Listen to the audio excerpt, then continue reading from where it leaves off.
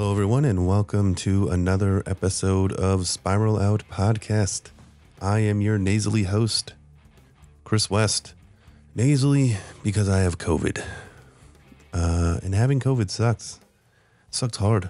It sucks about as bad as going to a concert and not getting a poster when you want one, which does happen.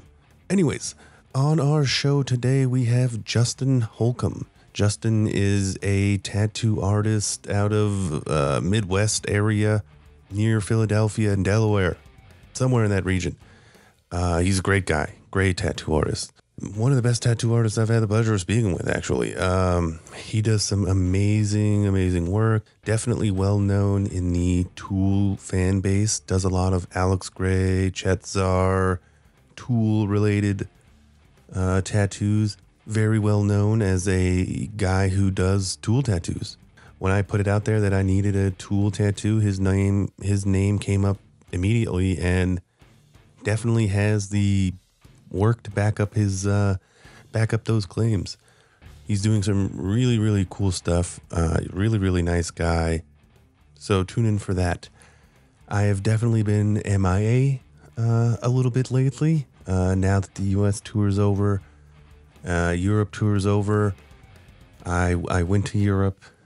I had a time there. What kind of time that was, we'll eventually get into. I also went to Pucifer 2 nights. The first show in Las Vegas and the third show in LA at the Greek, which both were amazing. Both were kind of unique into themselves. And with Pucifer now comes a whole new poster game. New crowd, it seems. Some old faces, but some new faces, and a whole new discussion of value. What are these things worth? What are they not worth? How rare are they? There's definitely different numbers than comparatively to Tool shows, which is by design. I hope you enjoy this episode. Happy Father's Day to all the dads out there. Especially my father and then Justin, the guest, who we get to hear from his son. So thank you for listening and spiral out.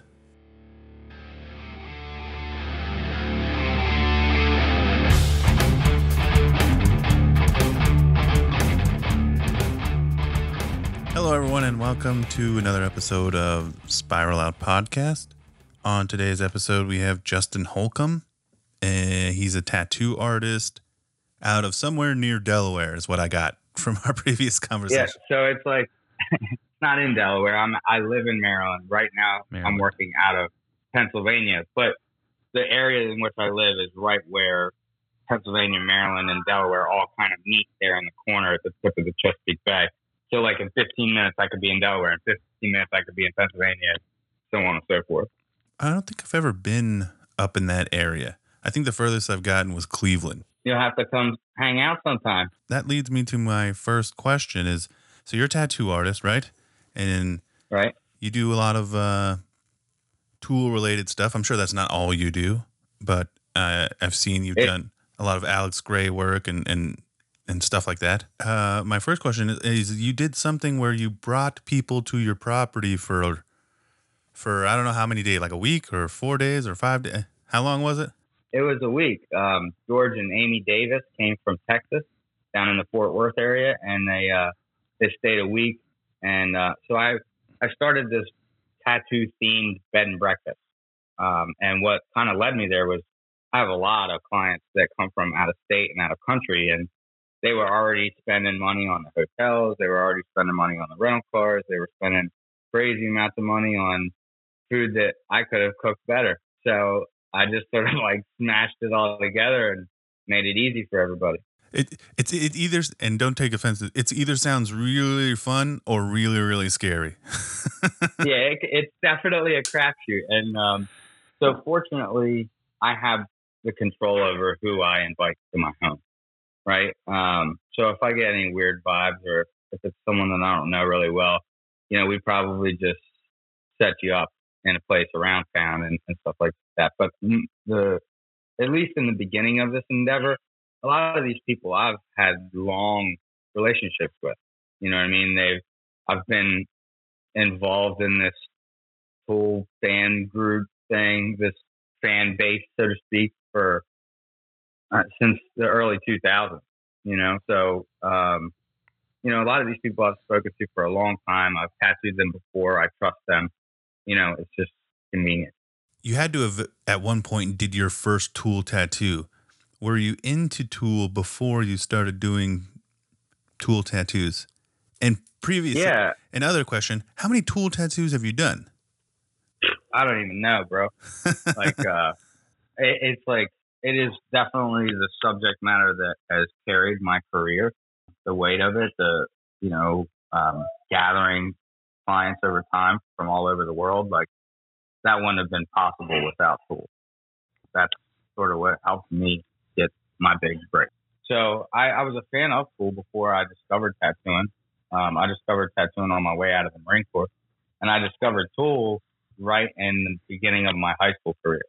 I was dating this girl that my dad had hooked me up with, and she was way out of my league at the time.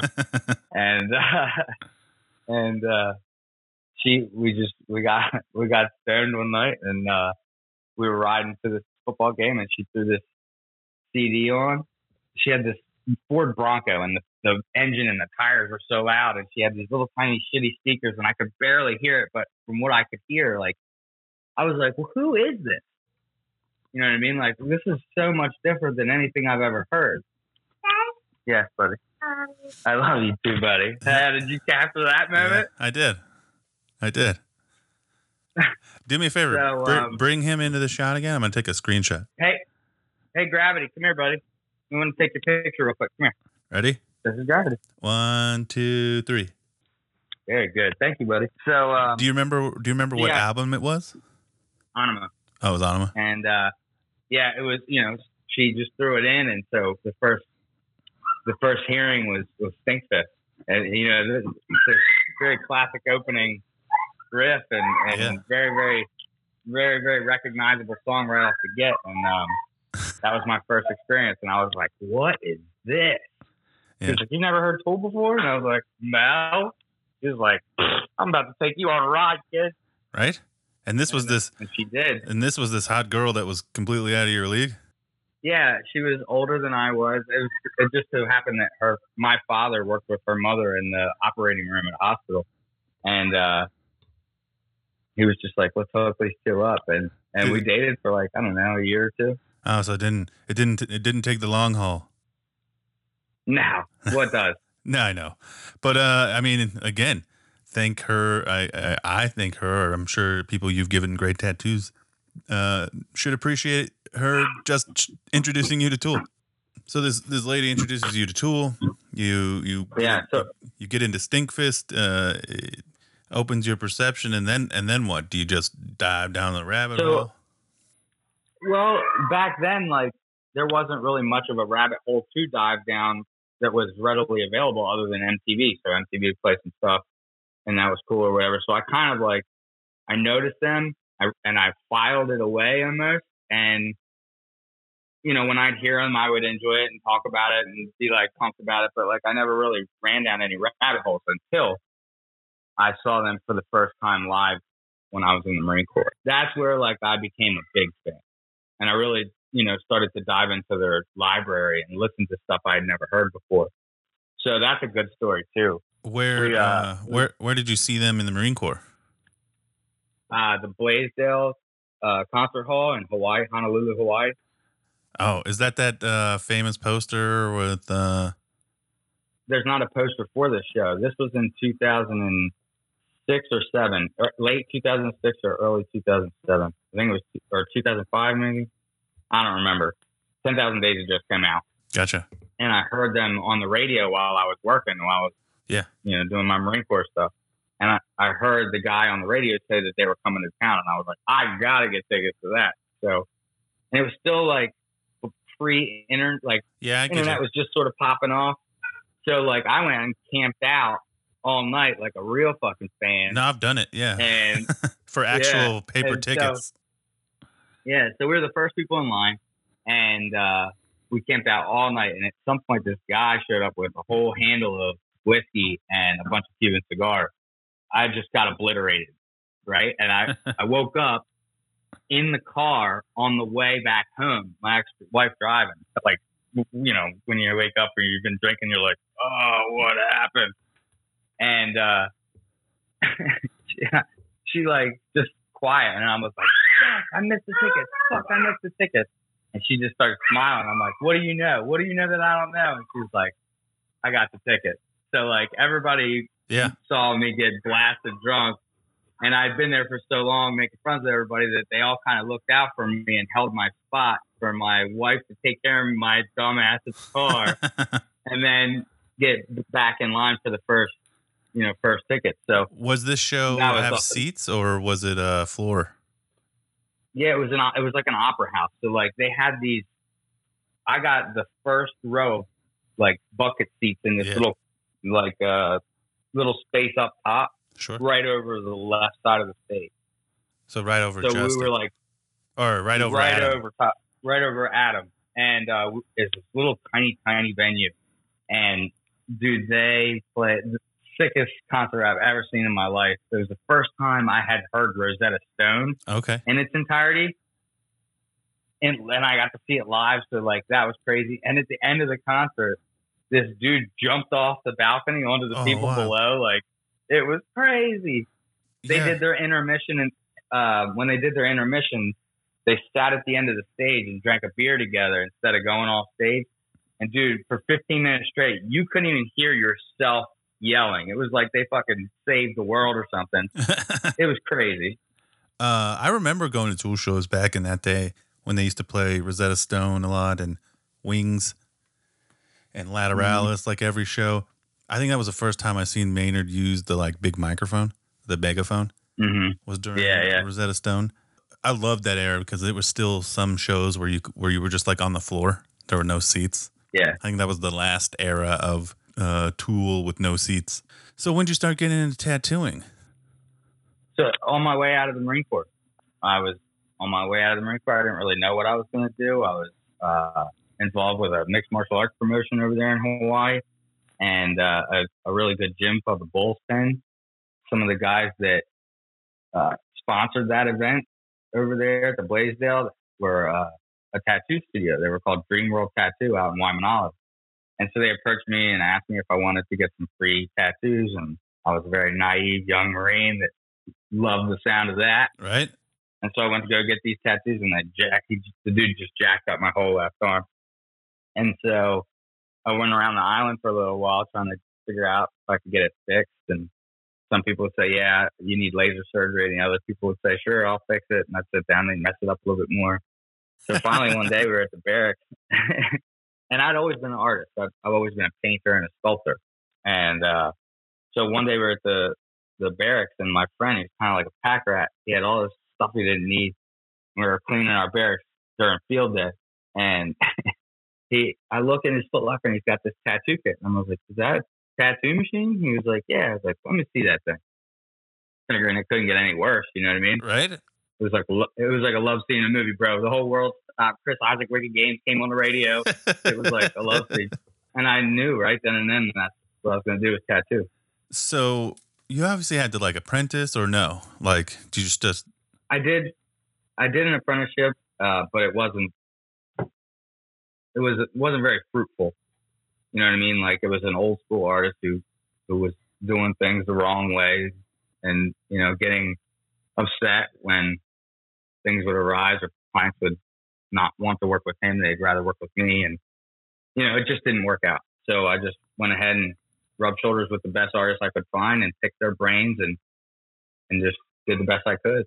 So what were some of those artists in the beginning that you brain picked? There's a couple local guys. There's a guy named Casey Anderson around here that I really respect as an artist and watched him get really good really fast. So I was really paying attention to what he was doing. Yeah, I mean, there were some local artists, you know what I mean?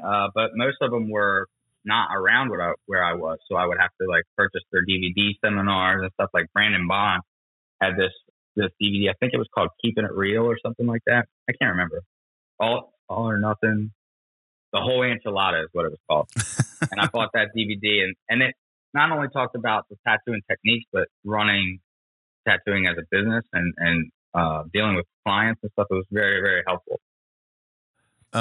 So you said you were an artist before you got into tattooing. You said you painted and sculpted.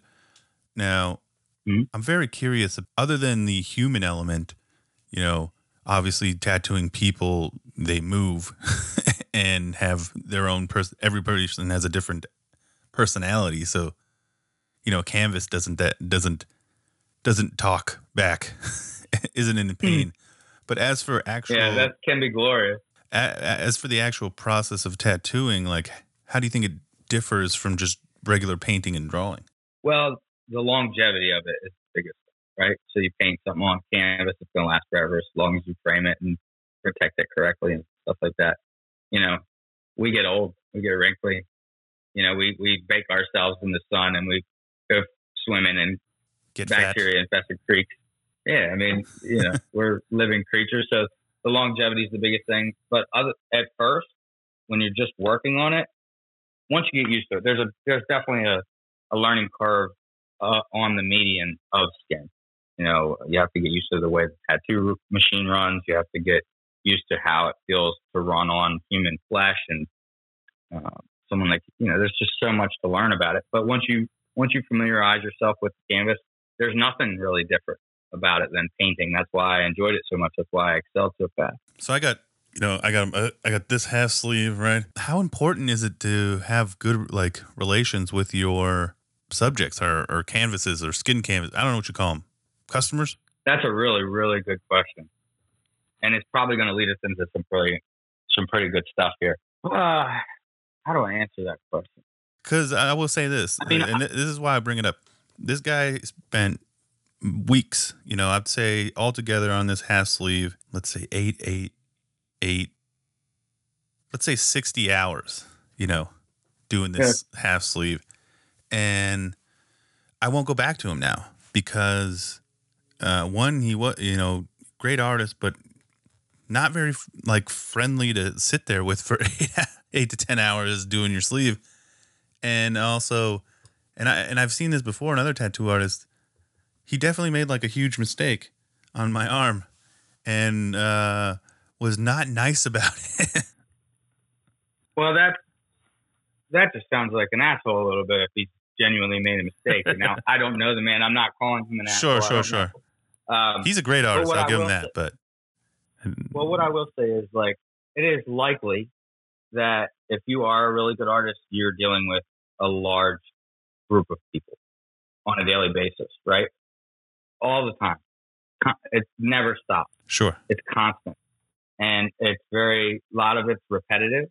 A lot of it are people refusing to hear the answer no or why something won't work. So they, you know what I mean? I don't know. Sometimes when you deal with a lot of people for so long, you don't have any patience for people that aren't immediately in your circle.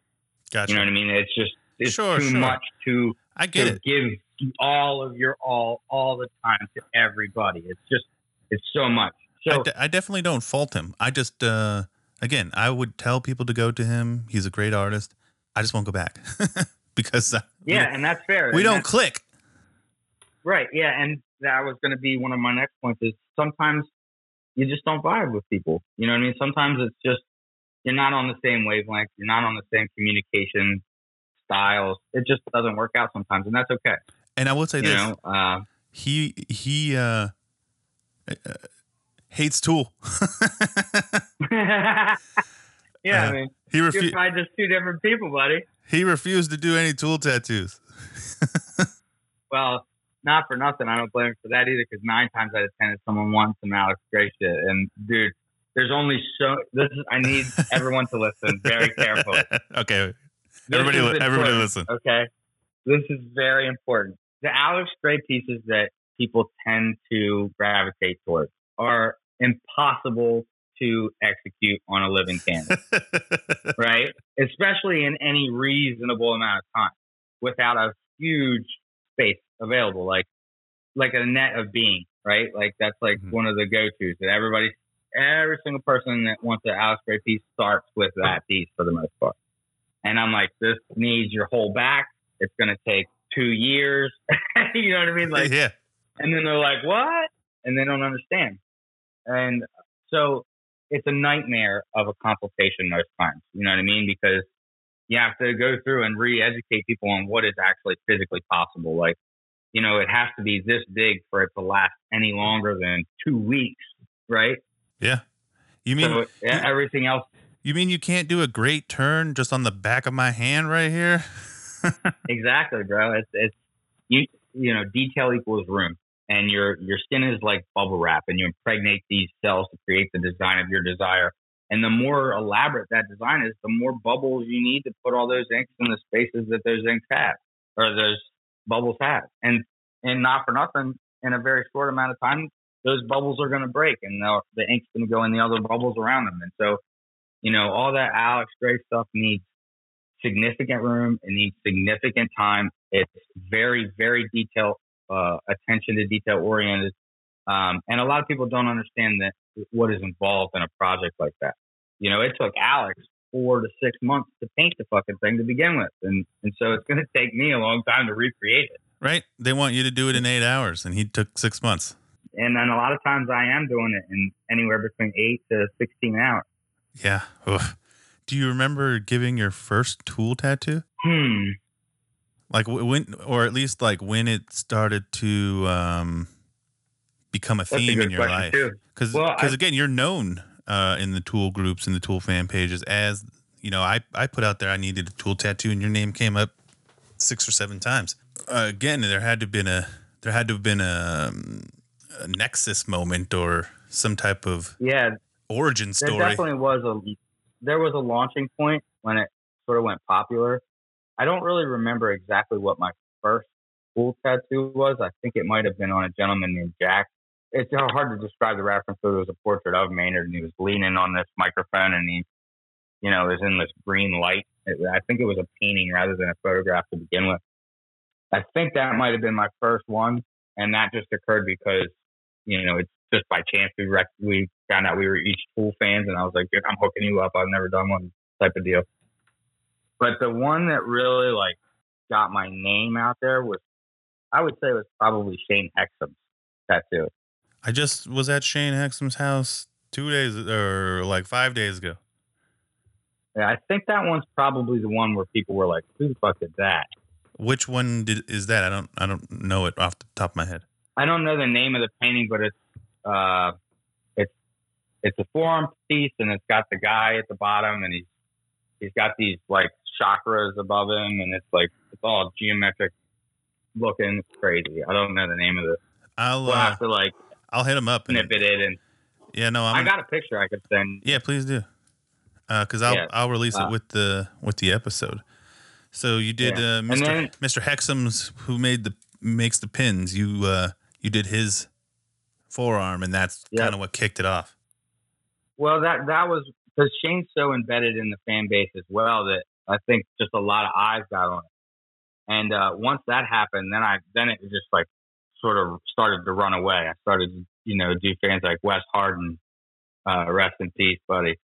Alicia Rhodes came to Jerome. I started tattooing a lot in Jerome too. I think that helped a lot. I was working at the Jerome Tattoo Company right there by the Pusper store. Really? And I was guest spotting out there a few times a year. And clients were coming into Jerome to get basically the whole deal. They go visit the winery, they go to the Pusper store, they get a tattoo by me, and they do like this whole little thing. And so Alicia Rhodes came into Jerome and got tattooed for the documentary The Holy Gift by Stefan Basaldi, I think that's how you say the last name. I don't know about this documentary. You don't know about that, buddy? No. Yeah, it's a good deal. I'll send you a link. He worked on it for like a long time, like 7 or 8 years, I think it was that he worked on it. He's from France. Okay. So he put this post up that was like looking for tattoo artists or people that have full tattoos in the Cleveland area. So I hit him up. I was like, I'm not coming to Cleveland, but I'll be in. If you want to get some footage of a tool tattoo, why don't you come to Jerome and get the guy that does the tool tattoos to do a tool tattoo for your full documentary. So he changed his flight from Cleveland to Jerome or to Phoenix and came out and filmed that. That's where I started meeting a lot of people that were like embedded in the fan base, like the band Schism, Sure. Alex Gray, starting to rub shoulders with some of those guys. Have you got to meet Alex Gray or anybody like that? Yeah, I've met Alex a couple times at his house. He does those little get-togethers, and Schism's played up there for April Fool's Day. So, I'm real close with those guys. I've hired those guys to play like 3 or 4 of my tattoo shop anniversary parties. Sure. What's like meeting Alex Gray? Because you've obviously had tattooed his artwork prior to probably meeting him, correct? Yeah, and when you go up for these little get-togethers that he has, he's painting and stuff. So like, I guess I had a pre thing in my head about like what it would be like to meet him. So it was kind of like my goal to be like end up getting to paint with this guy. Yeah. You know what I mean? Like, how cool would that be?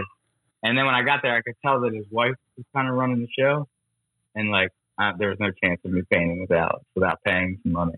So I was just like, I just would have left it at that. Yeah, the expectations will kill you. I liked it there. Everybody I met was really nice over there. They're very good hosts. Sure. Right? What happens at these get-togethers then? Usually Alex gets up there and does like a whole speech about his artwork and his association with the band, and how, he's grateful that, they chose him to represent what they're doing. And then he talks about, DMT a lot and stuff like that. And then everybody kind of breaks and walks around, and then there's usually some kind of entertainment. There's always a big bonfire going on, some howling at the moon shit. Yeah.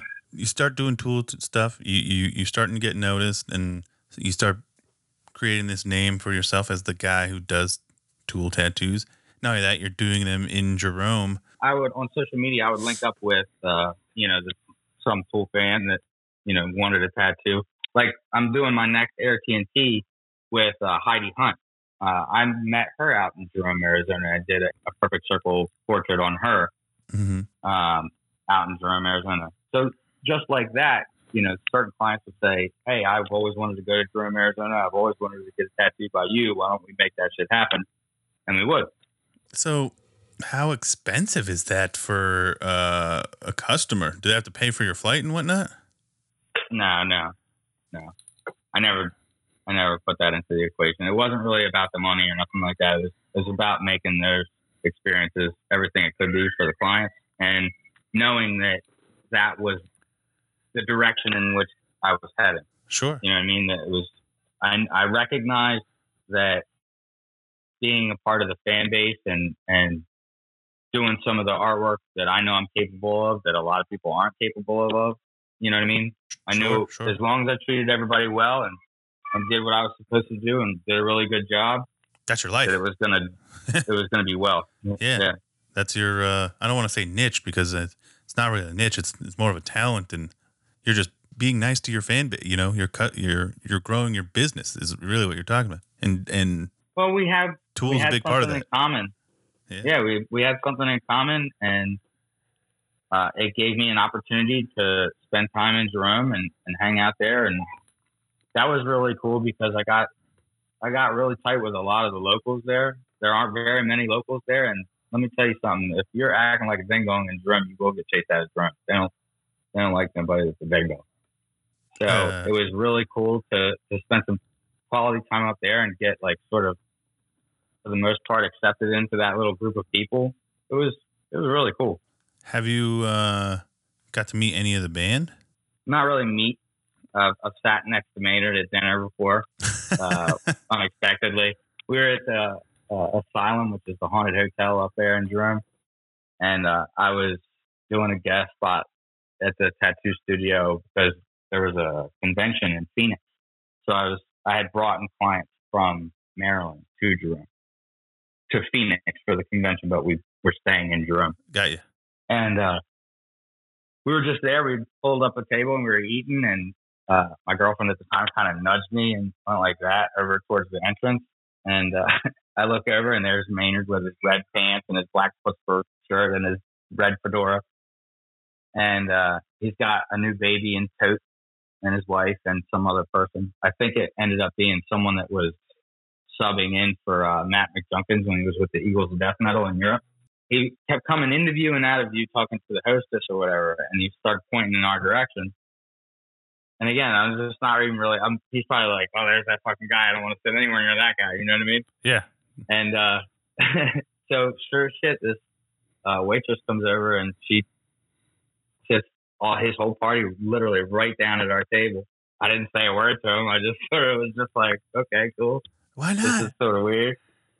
I mean, he was having dinner, man. But if he's at your table, like at our, he wasn't sitting at our table, but it was. I mean, I was as close as I am to this shit behind me. Yeah. You know what I mean? No, right I get there. it. I get it. I was eating dinner at the most recent Deftones concert, and Frank, the DJ, was like right in front of me, kind of same situation. And I nudged my buddy. I'm like, "Dude, it's Frank." He like looked at me, nodded, and then I nodded, and then that was it. It's like, you don't go mess with people when they're eating, especially when they're eating. Yeah.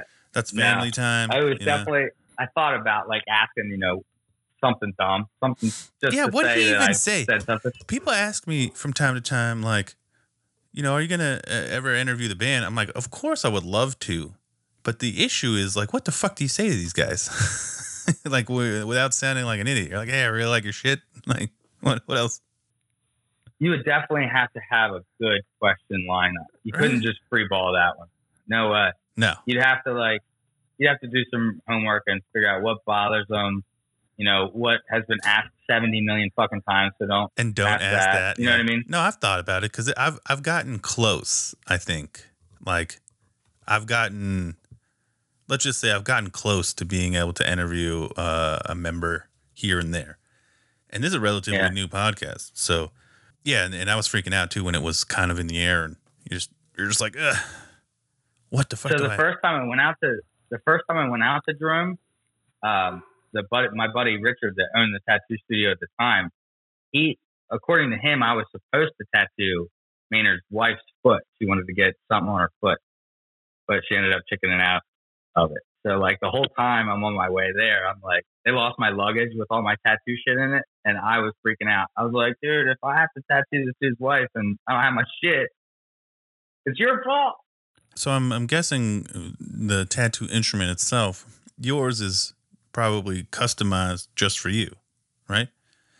Like the tattoo machine in general, like, I don't know what you call it, the pen or... Yeah, tattoo machine. So I'm saying, if you had to use somebody else's equipment, do you think that would have affected how good your tattoo was? Depends. If it was a coil, like an old school coil machine, it would depend on how well they maintain their coil machine, because you have to maintain them and tinker with them all the time. If it was a rotary machine, I'd have been fine. Gotcha. Now, all the rotary machines are kind of the same for the most part. Now they got the battery pack ones, so you don't even have a wire. You can chase somebody around the room with them if you want. You got any like crazy like customer stories? Like who's been the coolest? Who's been the most difficult? Anybody pass out? Have you had to tattoo somebody's dick before? I've heard about these. I've tattooed just about every part on a human body before. Nothing really crazy. It's always very professional, and you act like it's no big deal, Yeah, but it's still somebody's dick.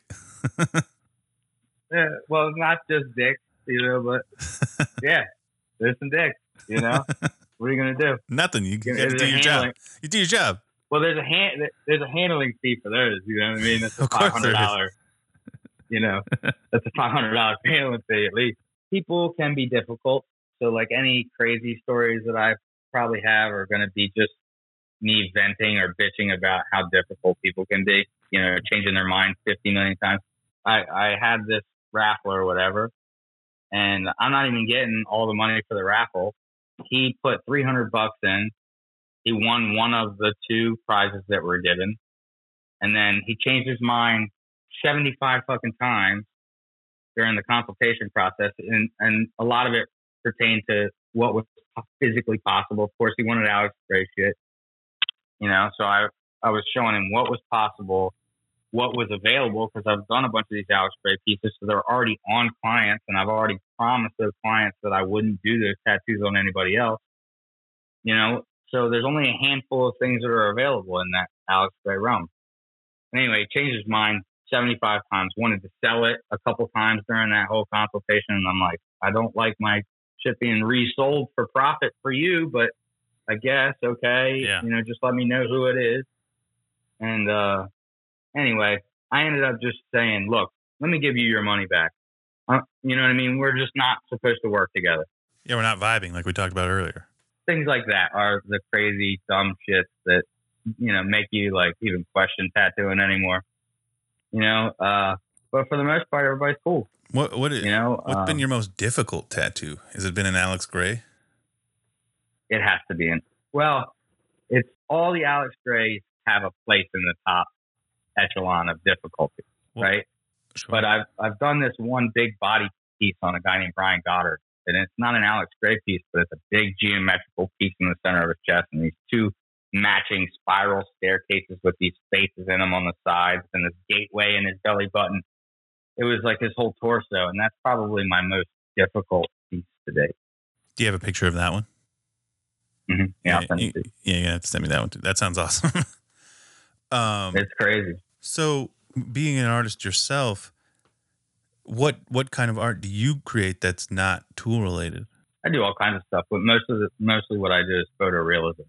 I specialize in photorealism. It's something that's always spoken to me. It's like kind of like capturing a moment, like a little, your own little personal time machine, which is really cool to be able to, And that's by photorealism, meaning like you can take a picture, or you can just look at somebody and paint them in that moment, or draw them in that moment, and it looks. Yeah, I mean, I usually use a reference, a photograph that you want.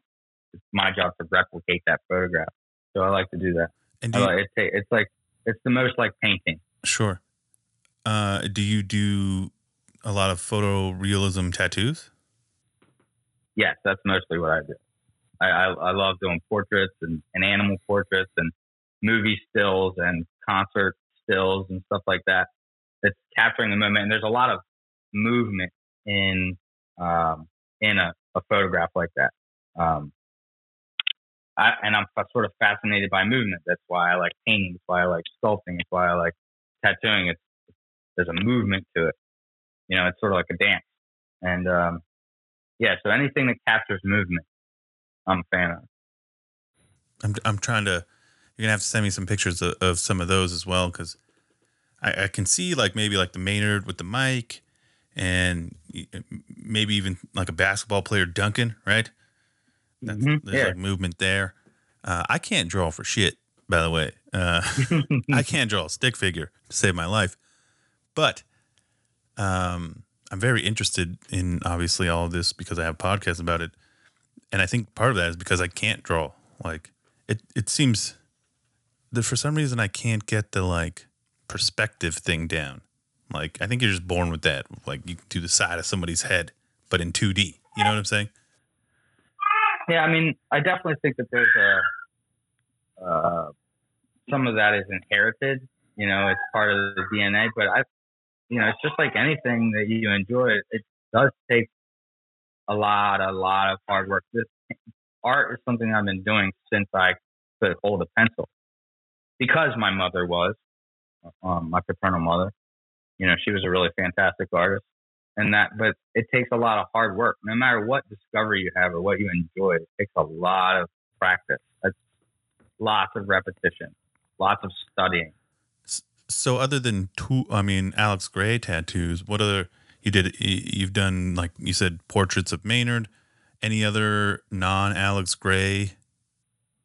Oh, I've done anything you can think of that has to do with the band, like a lot of the Claymation videos that they played on MTV and the Butler and whatnot. Cam De Leon stuff and the double Oculus eyes and a lot of Chet Gar tattoos. Yeah.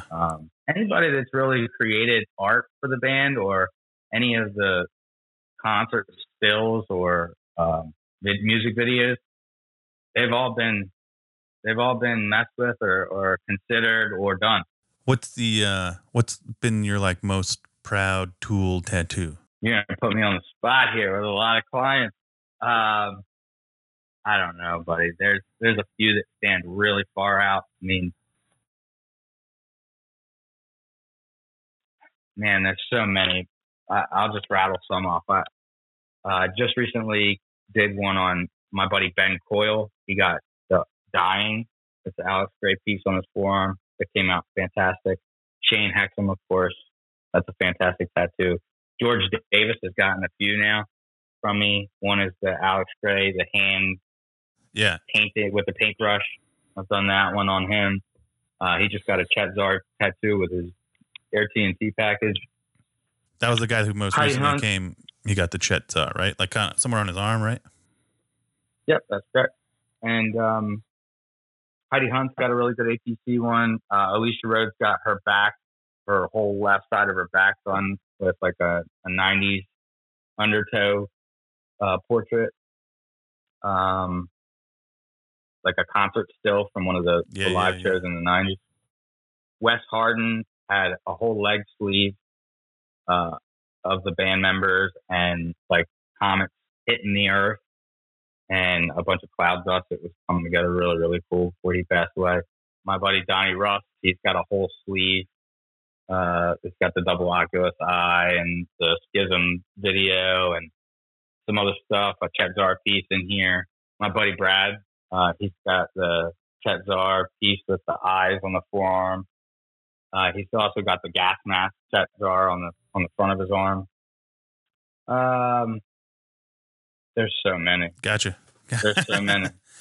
What about other bands? Do people ask you to tattoo stuff from other bands? Absolutely. I think actually Heidi Hunt's getting the guy from Judas Priest and a portrait of Lane Staley. Lane Staley? What? God damn it. Staley, yeah. Yeah. I mean, it was Alice in Chains, singer that died. Yeah. Yeah. So we're doing two portraits while she's here for a week. Nice. How, you don't have to answer this if you don't want to, because I'm sure it depends on the tattoo, but how much is one of these like coming to your house and staying for a week cost? It really depends on the package that they choose. There's some variables that are involved, like the menu that they choose and the adventure days that we choose and how many days they're staying and how many people are coming. For one person for 3 days is $2,500.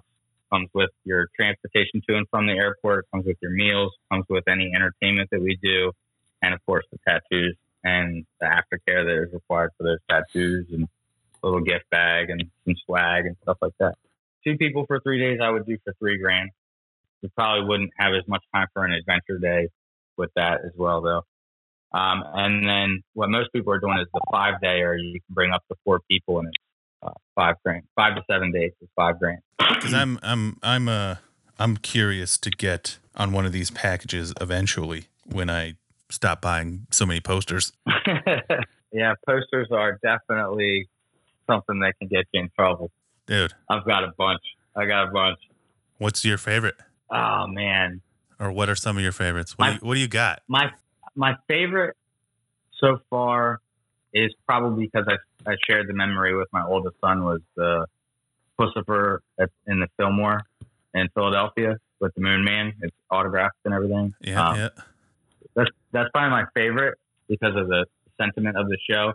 The second favorite is the Hawaii poster from 2010 or something, 2009, whatever the orange one is. Yeah, the orange and white one.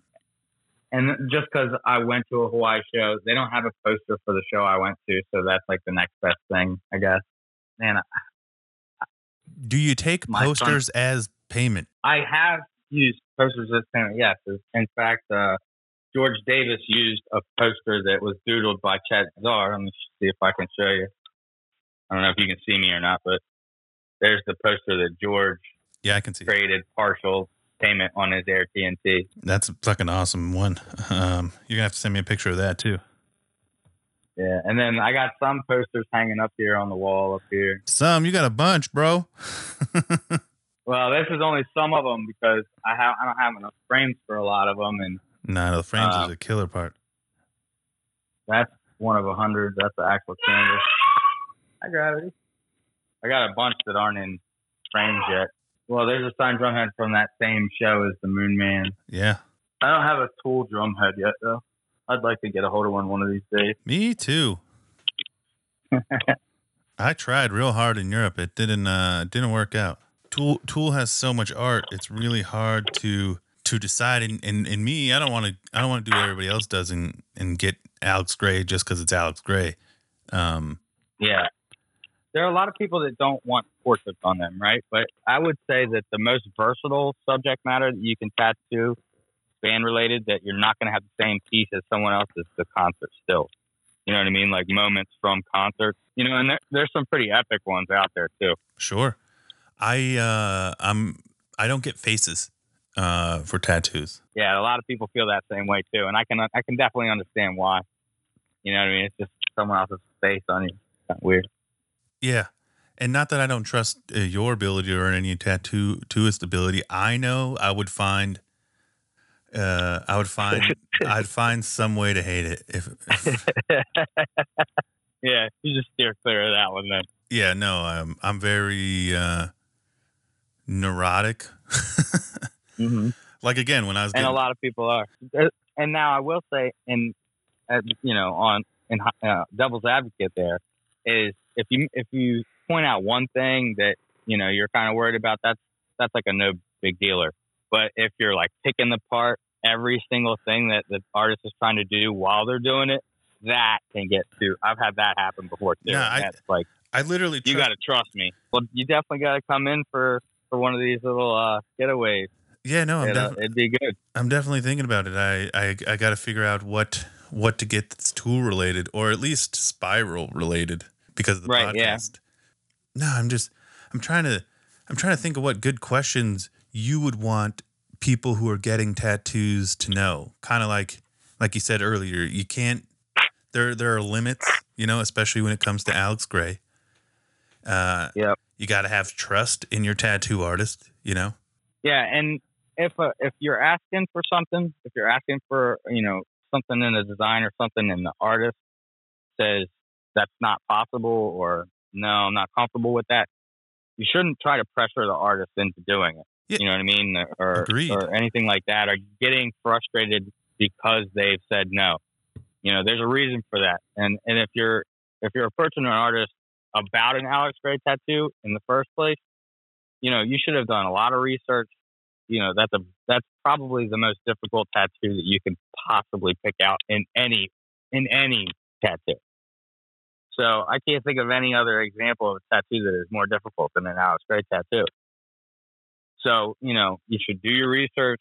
You should listen to the artist. They know what's possible. They know the amount of space that is required. They know how much time it's going to take, and they know what they're worth. And they know their own capabilities. Right. So if they're saying no, there's a reason for that. And if you don't agree with them, you should still respect the word no, because that means that they're probably not going to be able to do it if you force them to. Yeah, and go find somebody that can. It's an open market. But you also got to be wary that there are people that'll tell you they can do things that they can't do. Yeah. Just to get your money. Sure. So if you've researched out a good artist, or you're in touch with a good artist, and they say that's not possible, and you go to somebody else down the road, or you go to somebody's cousin or brother or friend in their kitchen, and they say, yeah, sit down, I'm going to do that, no problem. They're lying to you.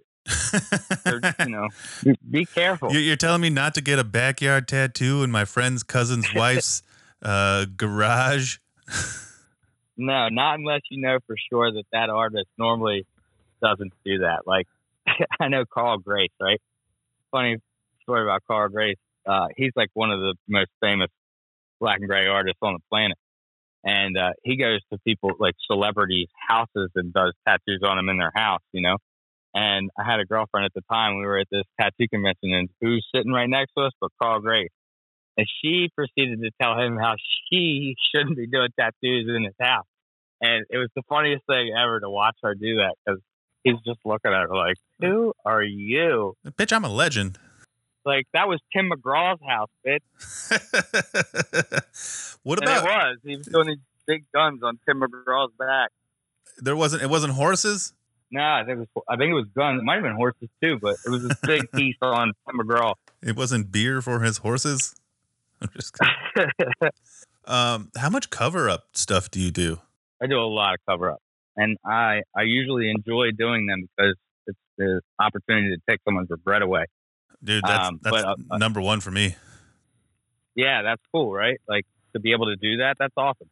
There's a lot of that, what's possible, not possible in that conversation. You know, you can't just take any old tattoo and slop it right over top an old tattoo and it works like that. You have to Tai Chi it. You have to move with what's available and put things around things and use dark backgrounds to cover up things. There's some finesse to a good cover up. You can't just smack a new tattoo over an old tattoo and expect to not see it again. I think if I went and saw you because of this conversation, if I did that home away from home package, it would be a cover up. And I'm going to tell you why. So I have this Deftones tattoo right here. I got on my 17th birthday, right?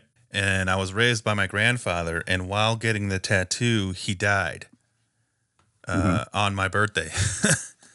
I literally had to get up from the tattoo, rush over to the house, watch the ambulance take his body away. Then the next day I go and finish the tattoo because I paid for it. What else am I going to do? I don't even remember getting it.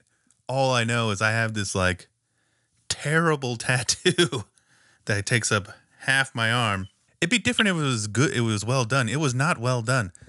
And it's just like this constant reminder of like, oh shit. It's kind of crazy you bring that up because, yesterday was the anniversary of my father's passing, and it was on my little sister's 18th birthday when he passed away. And I remember getting called away from the tattoo I was doing to experience pretty much exactly what you just described. And I hope my family member doesn't ever listen to this podcast because a family member took me back to the tattoo artist the next day with their spouse. And I just found it completely odd because they both got tattoos to commemorate my grandfather. He was a great guy. He's like, he was like an innovator in construction. And you ever seen that movie Big Fish? Yeah. He's kind of like that guy. Just kind of been everywhere, right. Done everything type person. Anyways, my family member and their spouse both got matching tattoos on their neck to commemorate him. And I just found it completely odd that two people had his birthday and my birthday on their necks. And I get the commemorative thing, but they're not even together anymore. So some random lady that used to be with one of my family members has my birthday and my grandfather's birthday tattooed right on her neck. And I have no idea where she is. I don't know this lady anymore. Location. Somebody's going to ask her, like, yeah, I'm sure she gets asked all the time, hey, what are those two dates on your neck? And it's like, I used to date this person and their father died and we were cool. So I got, you know what I'm saying? On my neck. Yeah. That's funny, buddy. No, I know it's hilarious in retrospect, but I'm telling you, during that day after he died, and just sitting there like some guy trying to finish this Deftones tattoo as fast as possible because he's just like, this is terrible. What just happened? This, you know. Do you have is your video working yet? I couldn't really see the tattoo, but I did hear you say that it's like half your arm, right? Like it's big, right? It's I'll get the video. There you are. It would be very hard to cover up, I think. Yeah, that's what I would assume. Yeah, I mean, and it's very black and bold. I mean, nothing's impossible. No, but it would definitely. I don't have expectations when it comes to that thing. I've been told I have to get laser surgery as well, and to get it lightened. That might be a good idea because otherwise, from what I can see, you're going to need to almost do your entire arm just to cover that up, just because you wouldn't be able to just smack something over top of it, right? You'd have to put something below and above it and then have a dark, busy background in between those two things in order to do that work. Does that make sense? Of course. And I'm in the attitude of like, if anybody wants to take that on, I'll just let them do whatever they want. I don't even care. You know, it's just like. I mean, you can always go with Outer Space. Outer Space is like. That's what I thought. That's what I was thinking. That's like a go-to because like you can have big voids of black or get that really gassy nebula look out of something that looks like what you're formed of. Which you're not gonna. Which I love. Yeah, and that's the easiest, most reasonable approach for sure.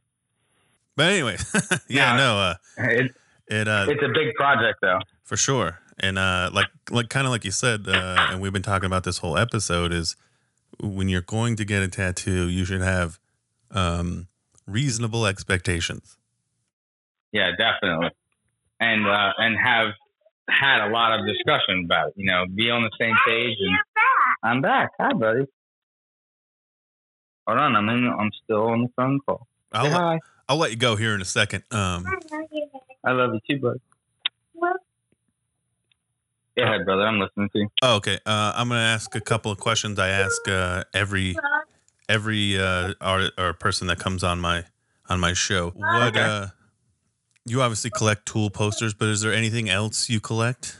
I did collect baseball cards for much of my life. I just recently liquidated most of my collection, but I kept all the good stuff. I still have like the good ones because I want to pass them along to the kids. I got a Mickey Mantle card. I got a Jordan rookie. I got some good stuff that's still in the box, but most of it got sold. As for Tool posters, are there any grails out there for you that you don't have? Like, is there anyone you're looking for that you're like, I can't seem to get? Yeah, I mean, my first show ever is that I don't think that poster exists. So if somehow, some way that poster ever popped up, that'd be the one. I would literally do almost anything to get a hold of that thing, But other than that, no, not really. I have all posters to all the shows I've ever been to, and those are the ones that are really, really important to me. I collect the ones that I've been to, and I've been a part of some of the Secret Santas and the raffles and stuff like that. So I've gotten some that I haven't been to. But most of the posters that I have are shows that I've actually been to. That's awesome. I'm trying to get there too. It just so happens that all the Vegas, I live in Las Vegas, all the previous Vegas ones are for some reason quite expensive and rare.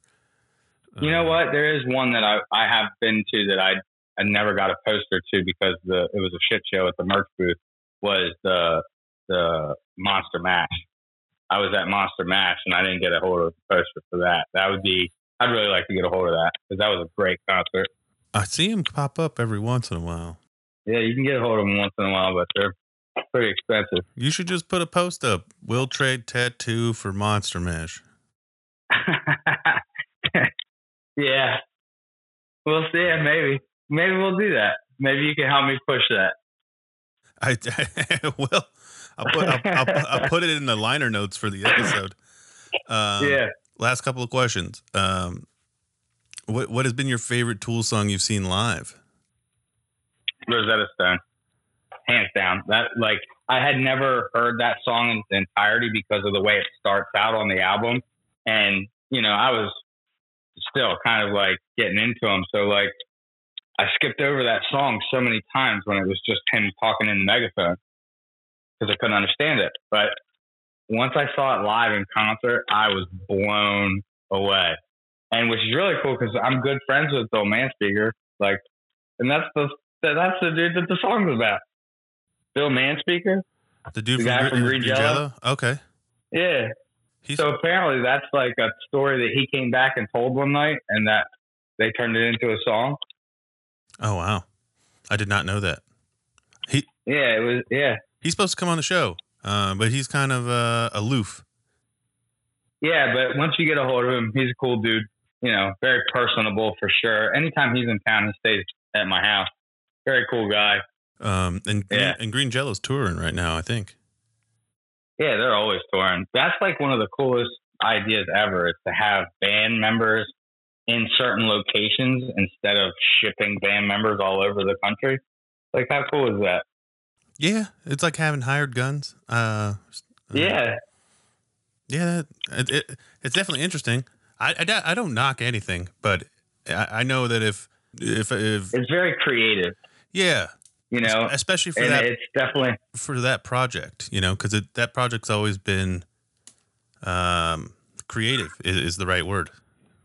Yeah, very creative dude. He's very intelligent. He's very fun to talk to. You guys will have a blast. Great. Last question. Favorite Tool song and lyric? That Tool, just like most bands, I think my favorite Tool song changes all the time.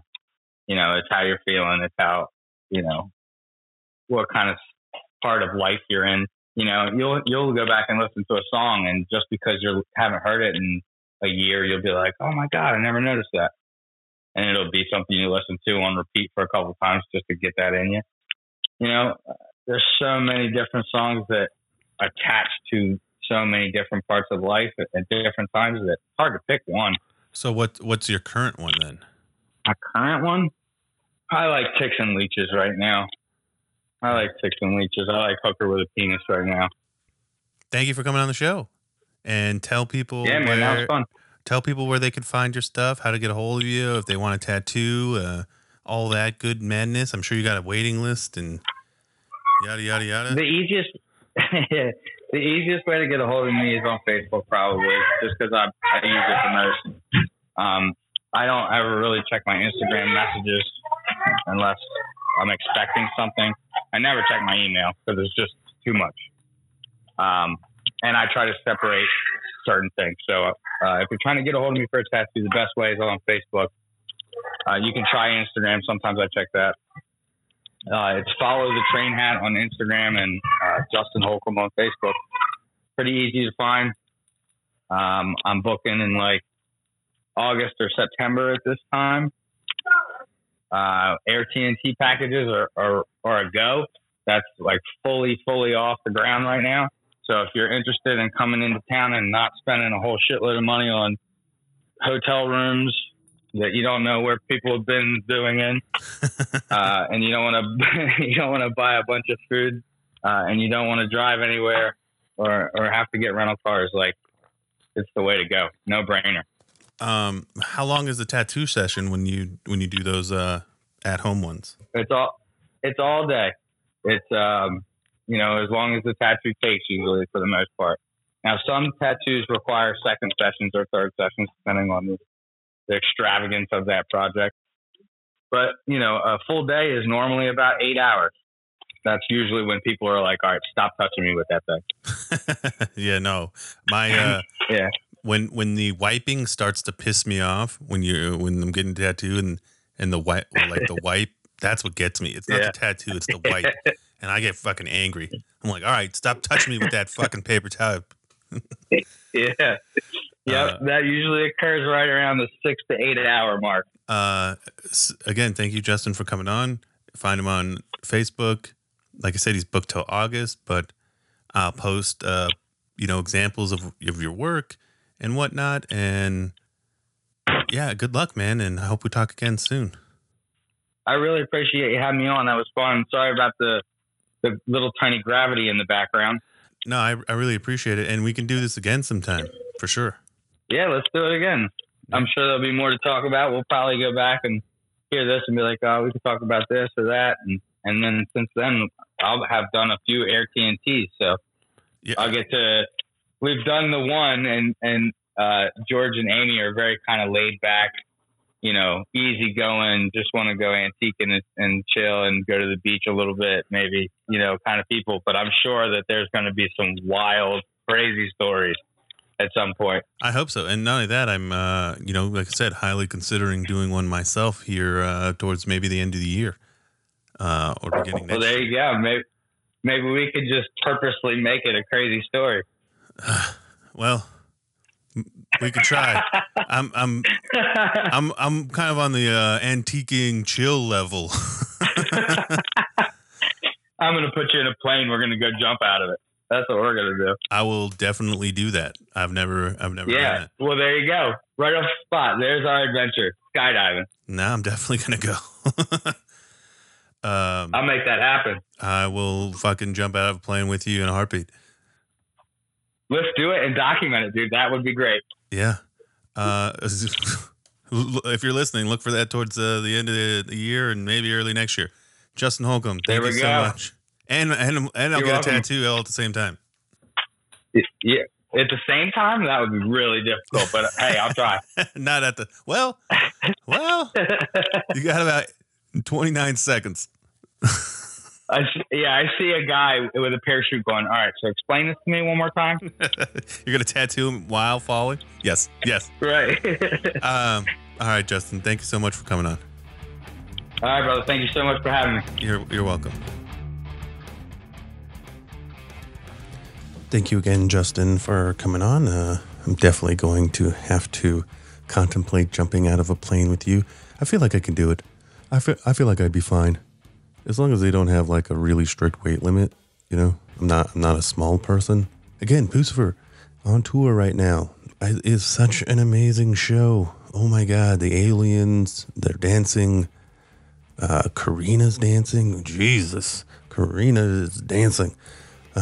Anyways, Maynard is so close. If you happen to be in the first few rows, he's like 5-10 feet away from you, and it's just kind of rare. It feels rare. It feels intimate, being that close, and the show is just so well put together. The set list is amazing. It seems unique. Comparing Tool to Pucifer shows, I mean, they're just so, I don't want to say different, but they are different. But it's just a different feel altogether. Seeing Pucifer right now just feels very, very intimate and very special. It's just been kind of pleasant and not so, you know. Tool played Bonnaroo last night. Short set, but people seem to like it. I haven't seen them at a festival since probably Coachella in 2005. Was it 2006? One of those. Anyways, again, go follow Justin on Instagram at Follow the Train Hat. If you want to book with him, go find him on Facebook, Justin Holcombe. I'll have links in the description. Check out some of his artwork that I'll post with the episode. Have fun going to the rest of the Pucifer shows after Bonnaroo. Hope to see some cool posters. I got some for trades. And if you have that Monster Mash signed poster, Justin Holcombe is willing to trade some tattoo work for a signed Monster Mash. I'd jump on that if you have one of those and it's in a portfolio or something. Trade art in a portfolio for art in the body. And don't get COVID if you can help it. It sucks, as you can hear. So again, stay tuned for more episodes. Follow me on Facebook at Spiral Out Pod. Follow me on Instagram, Spiral_out_pod. Website, spiralout.podbean.com. Got to get that juststraight.com soon. And I look forward to hearing and getting back into the podcast game. Thank you for listening. Spiral out.